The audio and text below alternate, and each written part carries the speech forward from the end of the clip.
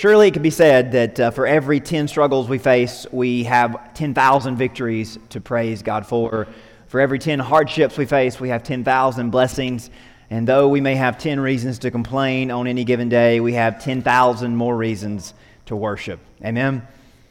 Amen. Thank you for doing just that this morning, for reminding each other, for reminding our community, for reminding our world that we still believe that there is a reason to lift up our heads and our hands and believe that the best is still yet to come. Now, just to change lanes a little bit, we are doing something that we normally do in January or at the end of the year maybe, but everything else is upside down, so it won't seem too odd. But really, we all have those things that we do just once a year maybe. Maybe you don't do it at the beginning of the year, but you just kind of do it once a year, and maybe not per se once a year, but you just do it very seldom or very infrequently, right? We have those things that we just check in on every so often, and maybe it's more like a few months for some things, but I'm sure there's plenty of things that we don't have to consciously think about, but our brains have internalized this 6-month or this 12-month schedule, right, that reminds us, hey, it's about time to do that thing. The sort of thing ranges from checking batteries, right? Something goes off in your brain, hey, I need to check the battery on that thing,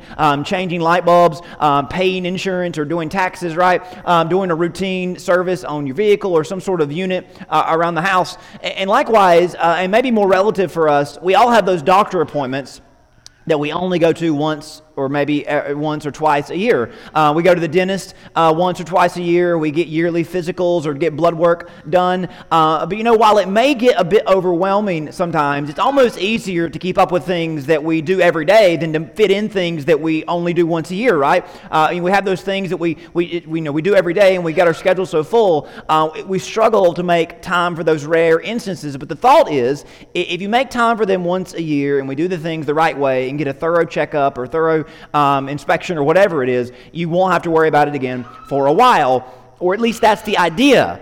But things don't really work that efficiently and reliably all the time, do they? Because sometimes things that are supposed to last 6 months only last 3, and sometimes a yearly appointment isn't enough.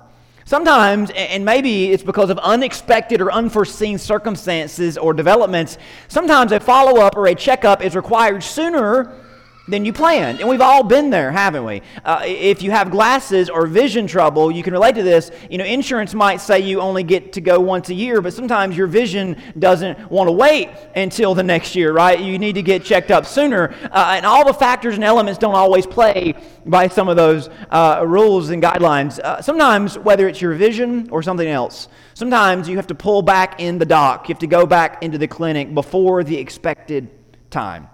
And these things can be inconvenient, can't they? They can be frustrating. They can be disrupting to our schedules. We didn't think we'd have to deal with it again until next year or until next month or until 6 months down the road.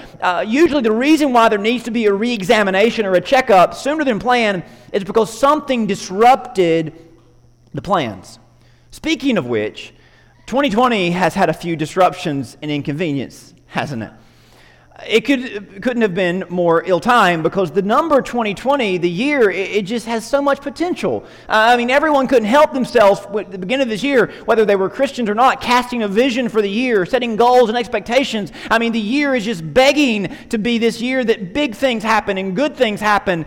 Speaking of 2020 and the perfect vision, right, that we think about, the number just seemed to be suggesting that there could be no more of an ideal year in front of us. And even if numerology is all hype and no substance, there's nothing wrong with setting goals and vowing to strive and reach and seek and obtain the very best you can. And if things just cooperate, if life just provides and facilitates the right necessities and opportunities, we'll be set. But 2020 hasn't really cooperated, has it? It's taken far more than it's provided. It's frustrated far more than it's facilitated. So for every Christian, for every church that set goals and dreams, now that we're just a few months into this whirlwind of chaos that derailed all of those, or at least drastically altered them. Now that we're over halfway done with this year, I think it's time for us to re-examine our goals and reconsider this year's purpose. Now, there may be some, and maybe you have thought this, there's this temptation that says, it's a bust at this point. Why don't we just ride it out and just sweep it under the rug, count it as a loss, and we'll start fresh next year. But come on, What happens if things get so bad in other areas of your life that require seldom attention? What happens if you ignore the signs that something needs to be addressed? Yeah, I only really go once a year, but something isn't as it should be. Should you really put this off? Yeah, I know it only requires attention every so many months, but it's just not working like it should. And what if it quits working? Yeah, I know I just got the thing looked at, but it's not working as it should be, or something doesn't seem right. Can we really afford to let it go? And come on, Christians, church of the living God, bride of Jesus Christ, filled with His presence, called for His purpose, commissioned for His kingdom's growth, glory, and gain. That's who we are, isn't it? I know things didn't pan out like we envisioned them for 2020. I know there's been some discouraging, frustrating, and disruption in this year. I know we've been overwhelmed by a lot, but that does not change who we are. And that doesn't change what we've been called to do and what we've been invited to be a part of. The enemy would love for us to believe that and just put off moving forward until things get easier. But we believe that this year isn't a waste, and what remains can be reclaimed and be redeemed. Yeah, our vision may have been off, our plans may have gone off the rails, but that's because we are only shooting into the dark at best. It's like that old Scottish poem that I'm sure you all read every day. Leave it to me to bring this into your life. But mouse, you are not alone. Improving foresight may be vain. The best laid schemes of mice and men often go awry. Now, I know you didn't come here to take inspiration from an 18th century Scottish poet. But the wisest man that ever lived said it this way: the heart of the man plans his way, but the Lord establishes his steps. That's from Proverbs 16, and he says again in Proverbs 19, many are the plans in the mind of a man, but it is the purpose of the Lord that will stand. Our perfectly envisioned plans are still subpar and high risk at best, because our world is far from perfect, and even still gravity does not always bend at our will, does it? So here we are, a month past halfway for the year 2020. And as a pastor, I have to say, it's been difficult trying to stay motivated as well as convincingly and enthusiastically motivate all of you. But what this year has done is taught me and required me to seek the Lord with more diligence and fervor and determination than ever before. It's also showed me that often my seeking Him in years past has been so passive and distracted.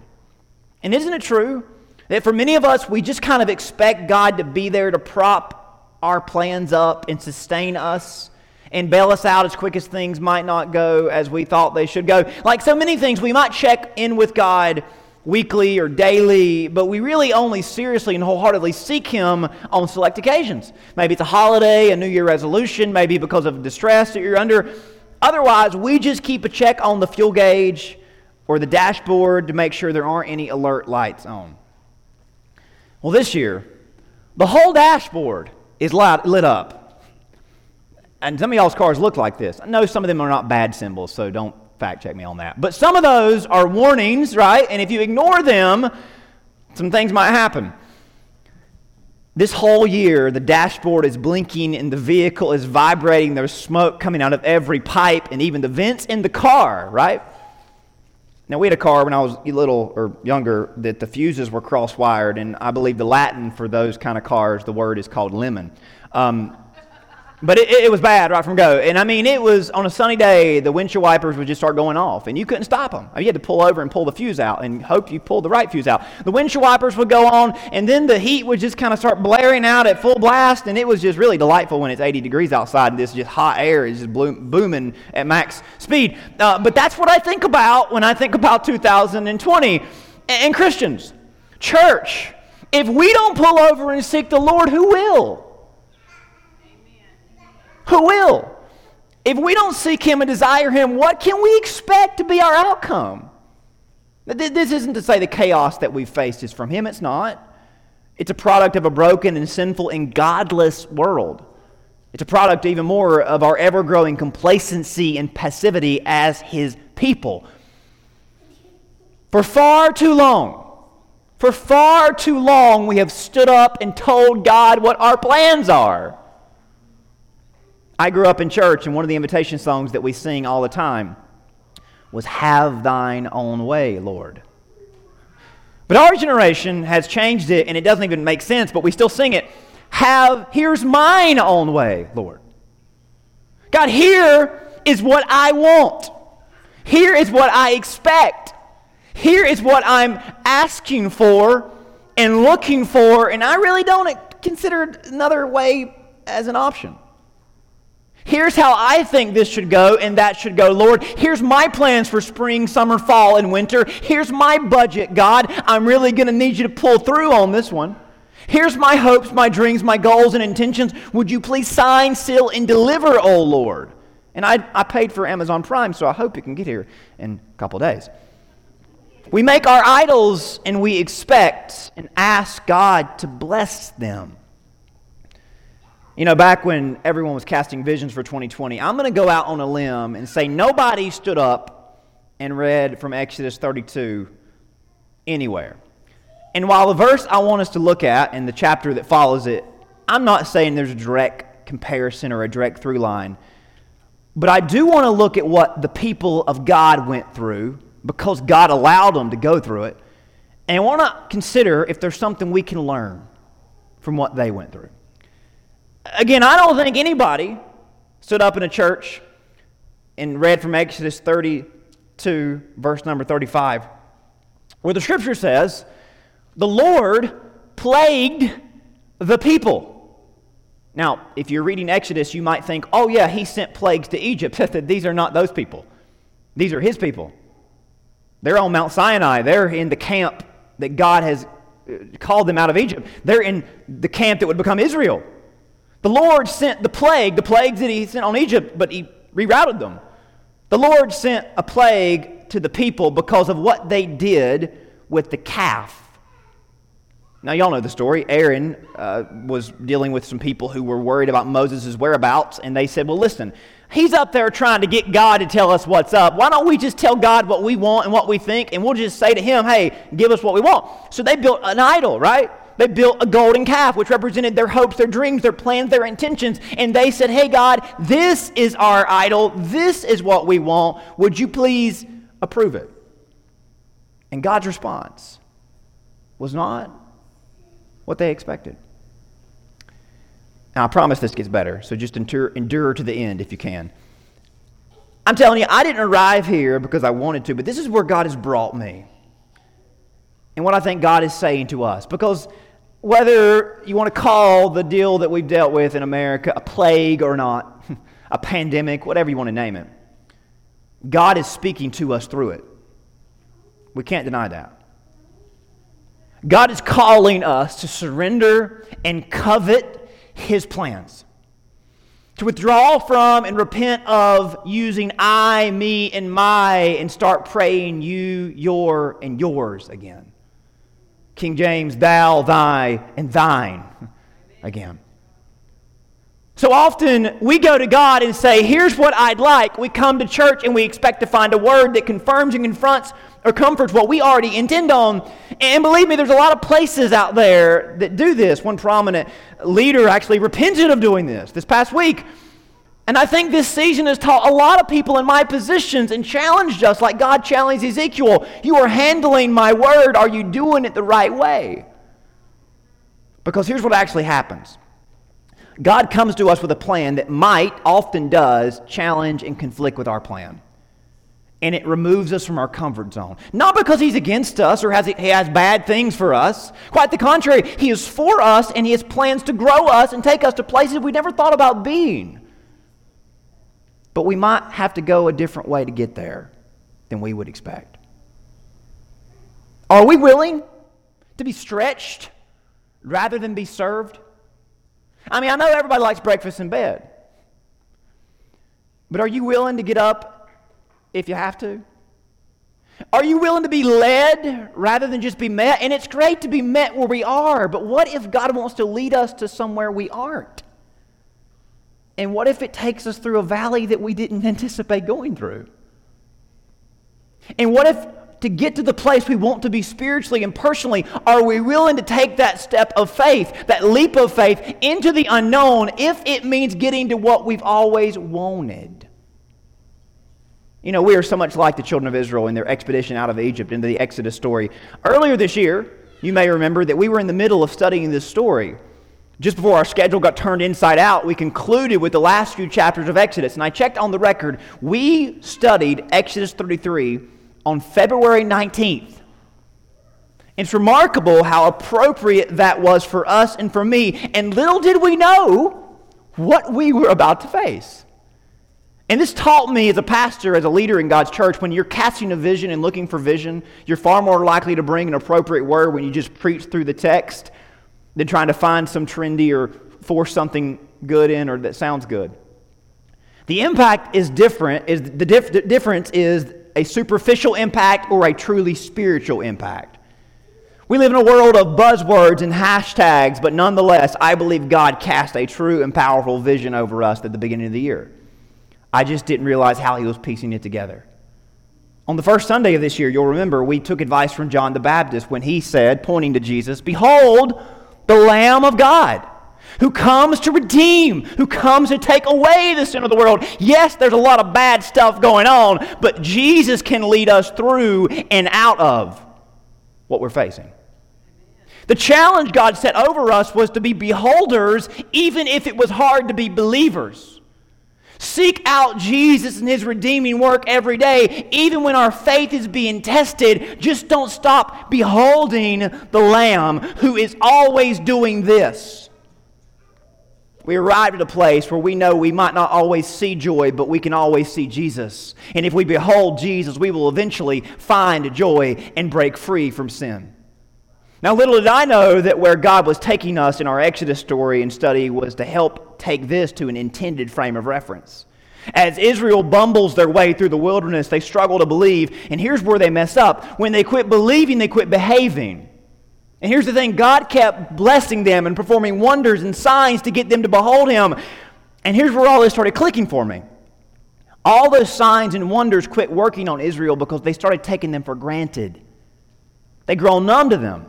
As hard as it was to believe, we can kind of relate, can't we? The church often gets taken aback when some individual stands up claiming to represent God, but we don't realize that God is working every single day and He doesn't need our help.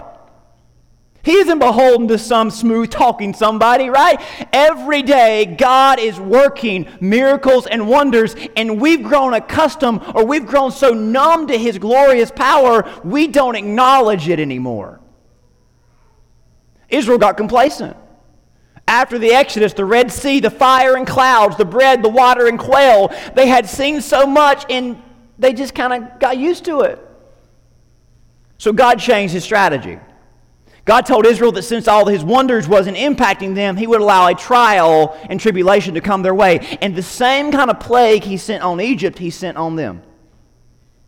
And that got their attention. I bet it did.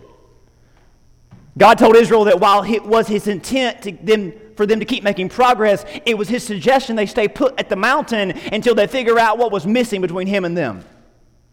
The people of Israel heard Moses and they said, that's bad news. Yeah, read it, Exodus 33, verse 4. They heard Moses' word and they said, that's bad. It was bad. That was a disastrous word. And that's really how every preacher hopes that people respond to his message. You go out of here and somebody says, hey, how was church? It was bad. What was bad? Everything was bad. Moses came off the mountain with some bad news, and the people were saying, that's a disaster. But church, I'm serious. I think we can learn something from how they responded to this situation. Moses begins desperately seeking God. And while the majority couldn't get out of their tents because there was a plague running wild in the camp, and they couldn't leave their homes because of the contagious plague. So they gather in their tent and joined in desperately seeking God remotely. Moses and God talk about what Israel is missing. They aren't living like they've got a connection to God. They're so distracted by so other lesser things. They were missing all that God had in store for them. So the Scripture says that Moses built a relationship with God like a friend has with someone. And down in verse 12 through 18, listen to how this conversation kind of culminates. Moses said to the Lord, "See, you say to me, bring up this people, but you have not let me know whom you will send with me. Yet you have said, I know you by name, and you have found grace in my sight. Now therefore I pray, if I found grace in your sight, show me your way, that I may know you, and that I may find grace in your sight, and consider that this nation is your people." So they were God's people. God promised to lead them, but there was this disconnect because of their sin and because of their idols. And Moses is trying to say, God, what do we have to do to reconcile this divide, to get rid of this disconnect? And God promises Moses, my presence will go with you and I will give you rest. I haven't changed my message. I haven't changed my posture. I still love you and promise to be with you like I always have. Right now, the point of this is that you might understand what's most important. And then he said to him, if your presence does not go with us, do not bring us up from here. Now God is here, and Moses talked the language he wants him to hear. He wants to hear from him because Moses is saying, God, we realize what matters most is you. Not all this other superficial stuff that we have got distracted by. For how then will it be known that we are your people, and that I have found grace in your sight, except you go with us? So we shall be separate, your people and I, from all the people who are on the face of the earth. Moses says, God, we want to be distinct and recognized as your people. And God says, now you're talking, Moses. You want to be different? That's why I've put you in this situation, so you might understand how you can rise up and be distinct and be recognized and have an impact on your world. The Lord says to Moses, I will also do this thing that you have spoken for you have found grace in my sight, and I know you by name. But Moses knows himself, and he knows that he walks off the mountain and goes back to the camp, that it's just going to be the same old, same old. He knows his tendency, he knows his nature, he knows that everybody is going to drift away slowly but surely, unless we actively pursue God with our whole heart. So Moses makes a request from God. He says, please show me your glory. Now this might not translate to us in the way that it would have came across to God. But I want to try to unpack what Moses was asking from God in that point. Moses asked to see God's glory. Moses is wanting what God said to be internalized in his heart. He doesn't just want to walk away from this meeting and go back to normal. He's asking God to ruin his desire for everything but him. Do you hear that? When you ask to see God's glory, here's what you put on the line. God, I want to experience you. And God's saying to us, you know if you do that, you know if you take that step, you will ruin your desire for everything of this world. And you will only be satisfied with me. And Moses says, that's what I want. And this is when our hearts start beating. And we start wondering what it might cost us and what it might do to our normal lives. But Moses wasn't about to settle for normal. Not anymore. He prays for God to ruin his desire for everything but him by showing him a preview.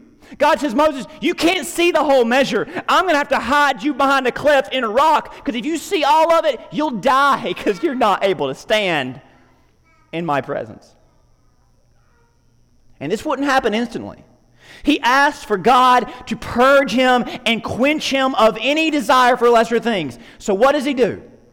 He goes up the mountain and prays and fasts for 40 days, emptying himself of the world, denying his flesh and his impulses, breaking his will, surrendering and placing himself totally at the mercy of God. How bad do you want it, church? That's how bad Moses wanted it. He asked God to ruin him and resurrect a brand new Moses. So Moses rises up early, heads up the mountain alone. 34, 1 through 8 tells us what happened next. The Lord said to Moses, cut two stone tablets like the first ones. I will write on these tablets the words that were on the first, which you broke. Be ready in the morning. Come up in the morning to Sinai and present yourself to me there on top of the mountain. No man shall come with you, and let no man be seen throughout all the mountain, neither flocks nor herds feed before that mountain. So he cut two tablets of stone like the first ones. Then Moses rose early in the morning and went up to Mount Sinai. As the Lord commanded him, he took in his hand the two tablets of stone. The Lord descended in a cloud and stood with him there and proclaimed the name of the Lord. The Lord passed before him and proclaimed, the Lord God, merciful, gracious, long-suffering, abounding in goodness and truth, keeping mercy for thousands, forgiving iniquity and transgression and sin, by no means clearing the guilty, visiting the iniquity of fathers upon children, and so forth. So Moses made haste and bowed his head toward the earth and worshipped. Quickly, consistently, and persistently for 40 days, he bows and prays, asking God to ruin him of a desire for anything less or anyone less than him. Later on, he comes down the mountain glowing and trembling from what he had just experienced. In fact, the whole mountain trembled. When the people saw Moses, they trembled too, and he was the first of his kind. Someone who understood that God was inviting him to something spectacular. He understood the test of this life make us realize how unreliable and unsatisfying this world can be. They point us to God. And beginning with Moses, God began drawing out a generation of beholders, and he still is asking and inviting us today to be a people who don't just look for what God might do for us, but surrender to who he is over us. To be a generation who would never allow big questions to make us question how big God is and that he still has a plan, even if we don't understand it. And rather, we run to him and rest in him and delight in him, even when we were running from this life and we don't have rest and no delight at all. We still believe, we still behold. And even when there's no progress or prosperity in sight, there's still a powerful and a perfect God to behold. If we would bow and worship him and seek and exalt him, if we are willing to tremble for just a little bit, not in fear of what's going on around us, but in confidence and at the revelation of God we're experiencing, would you be willing to say, you know what, I want answers and I want to know what's next and I want to be confident in tomorrow, but I can wait a little bit. Right now, I just want to tremble in the presence and in the power, in the perfection of God. Tremble at knowing that God can be known and that God can be found. Tremble at how sinners like us can be saved. You see, I know that 2020 hasn't gone like anybody expected or hoped, and I know there's a part of us, especially in this country, that wants to blame and find fault. But guess who's sovereign over all of this? Guess who's still bigger than all of it? And no, he might not have sent it, but you bet he intends to use it.